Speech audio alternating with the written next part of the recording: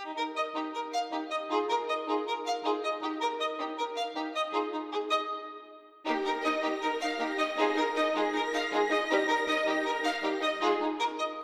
everybody, Tom Ziegert here. Welcome to my podcast of Theology 21st Century.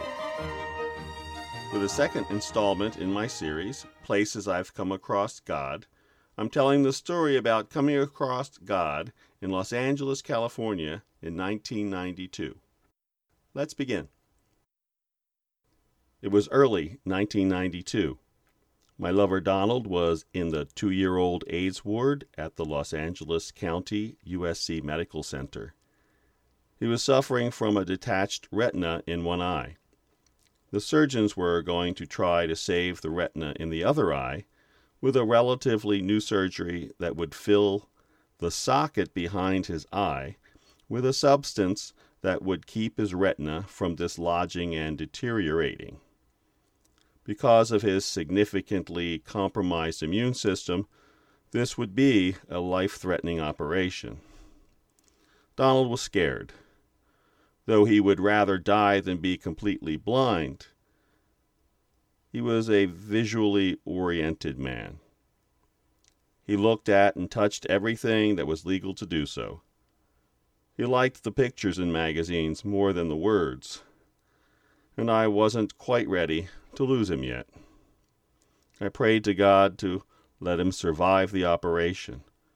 I made promises. Donald survived.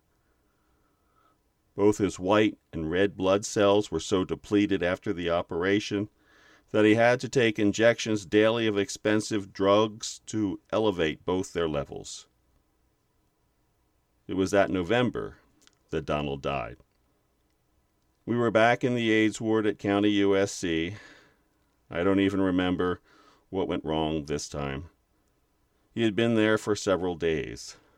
A volunteer had given him a sponge bath and a shave. Donald was weak, but still joking around. I had to go put money in the meter for the car. When I returned, a nurse was waiting outside Donald's door crying. She wrapped her arms around me and told me he was gone. They let me go in and spend a little time with what was left. I knew that this was Donald's way of sparing me the pain I would live with of watching him take his last breath. Somewhere in between his eye surgery and that day, in November, I had a dream. I don't have a vivid memory of any dreams, only this one.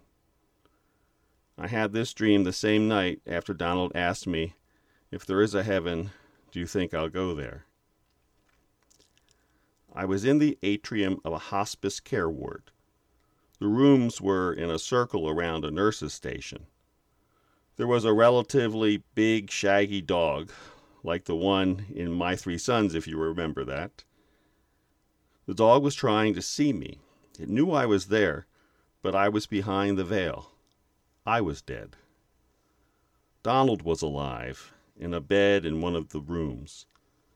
I went over into his room and stood there, just watching him, sick and alone.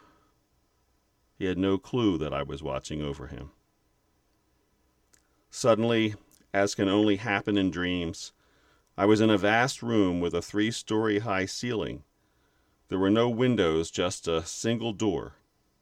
It was near the ceiling along the wall to my left, at the top of a long, narrow staircase, built like a fire escape, with small landings every so often. Someone would come every once in a while and call out some names. People would respond and climb the stairs and be escorted through the door. I understood the door to be the entrance to the next life. After a while, I was called. I spoke to the attendant and told him I wanted to wait until Donald got there because I didn't want to lose him. That dream relieved my fears and abated my grief after Donald's passing. I recognized God's hand in comforting me. I recognized God's hand in helping Donald survive his surgery too. And I recognized God's hand in letting Donald die in the time of his choosing.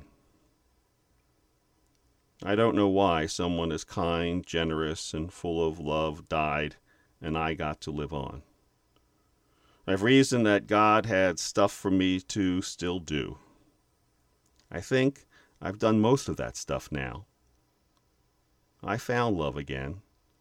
It's different, like it should be. It's a good and nurturing love. Every day is a gift.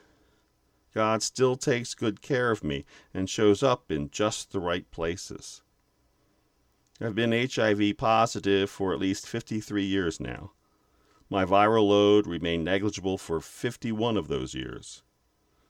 And with a little medication, it's negligible again. I've participated in studies working toward an HIV vaccine and a hepatitis B vaccine. The Hep B vaccine has been on the market a while now. I took in 3 teenage boys, fostered one of them until he was 18, was able to return another to his family after a year, and kept the third one until he got through community college and went out on his own. Interestingly, the third boy, now a man, was born 28 days after Donald died. My 5 close friends didn't think I would survive Donald's death. And it actually did take me years to recover. I spent 3 months just going to work and sheltering in place. Then I spent the next year or so crying every Monday morning. I don't know why Mondays were so important. I started crying as soon as I woke up. Slowly, I began to heal the loss of that part of me. I found ways to find life after love until I loved again. There was always someone waiting to comfort me. I know God had a hand in that too. Thank you for listening to my story.